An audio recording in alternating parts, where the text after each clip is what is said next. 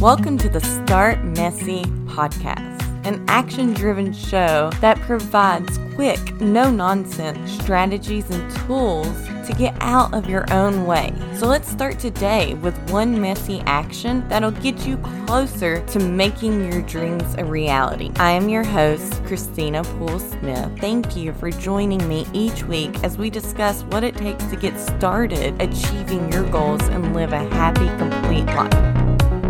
Today's episode is about unlocking the secret to happiness. How often have you said, I'll be happy when I land that perfect job or when I buy my dream house? Happiness cannot be achieved through goal setting. Happiness can actually only be improved through goal setting. Today we're going to be discussing gratitude and its connection to happiness. Stay to the end because I'll be providing 4 techniques on how to start right now becoming happy or just improving your happiness. What I have found is that if you are unhappy right now, achieving your goals may not bring you happiness. If you're already happy, then achieving your goals can actually improve that level of happiness. But how do you become happy now, even when life is not exactly how you dreamed it would be? A lot of times we set goals with the hope that it will bring us this happiness. We are waiting for a big moment that will change all the other moments. Brené Brown says, joy is not a constant. It comes to us in the moments, often ordinary moments. Sometimes we miss out on the burst of joy because we are too busy chasing down extraordinary moments. Other times we're afraid of the dark. We don't dare let ourselves enjoy the light. A joyful life is not a floodlight of joy. That would eventually become unbearable. I believe a joyful life is made up of joyful moments gracefully strung together by trust, gratitude, and inspiration. So let's break that down a bit. Joy or happiness is not a constant feeling, which means you will feel other feelings too. We're not trying to numb out the bad or the good, and we're not trying to create a false positivity. We know that these other feelings will come up, but we just choose not to sit in them. Joy comes to us in the ordinary moments, sometimes while we're busy chasing down those extraordinary moments.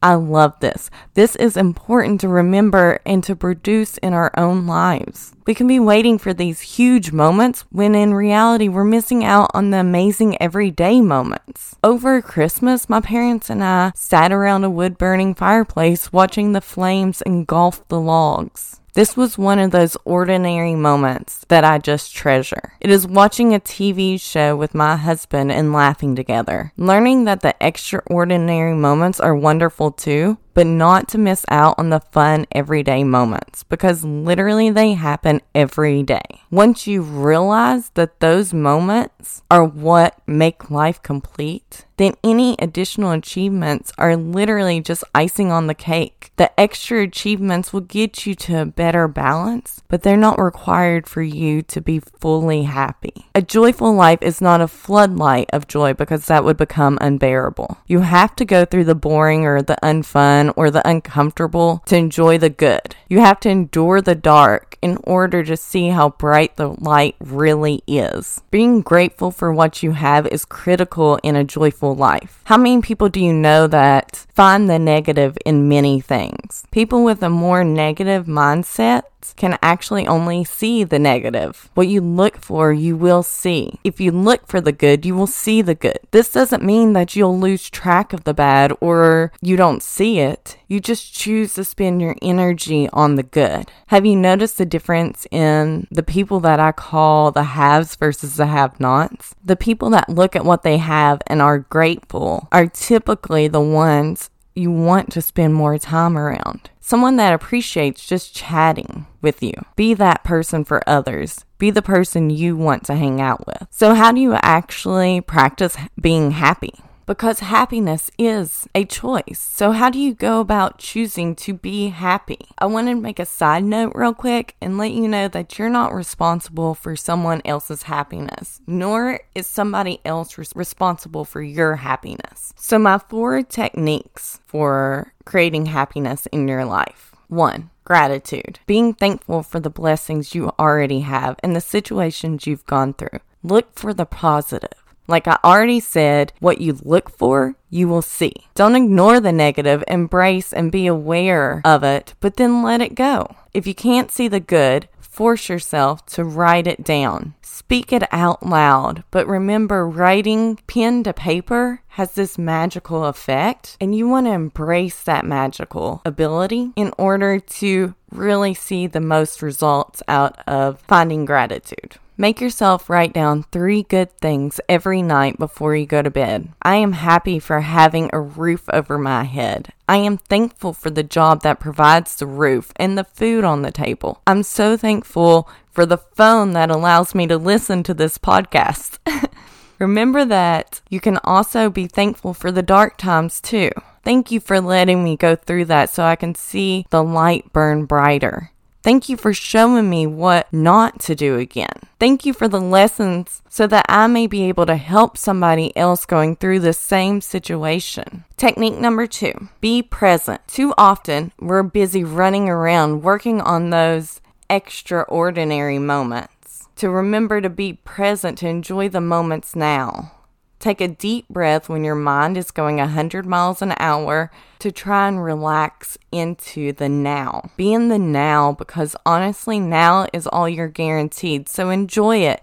Enjoy those little moments. Enjoy those moments when life isn't perfect, because actually it will never be perfect. Get used to that and be content with that understanding. Reform what perfect means to you, because now is the perfect time to enjoy your life. Technique number 3, exercise more. To be totally cheesy and quote, Legally Blonde Elle Woods, exercise gives you endorphins. Endorphins make you happy. Happy people just don't shoot their husband. They just don't. There's so much truth in this though. Exercise changes your brain chemistry. It releases and refreshes you. Having a workout partner, which I use my husband for this, will bring you so much more joy in your life. You will cheer each other on. You'll help push each other more. And doing it alone is fine too, but be sure to get it in. Do it for you and your happiness. Technique number 4, give more. Giving time and money helps you see how blessed you truly are. It forces you to be aware of the life you live. It also shows you that things can be worse. Even if you are financially struggling, I highly suggest you get out and give more of your time to others. It is different meeting with the people you're helping versus just giving money to an organization.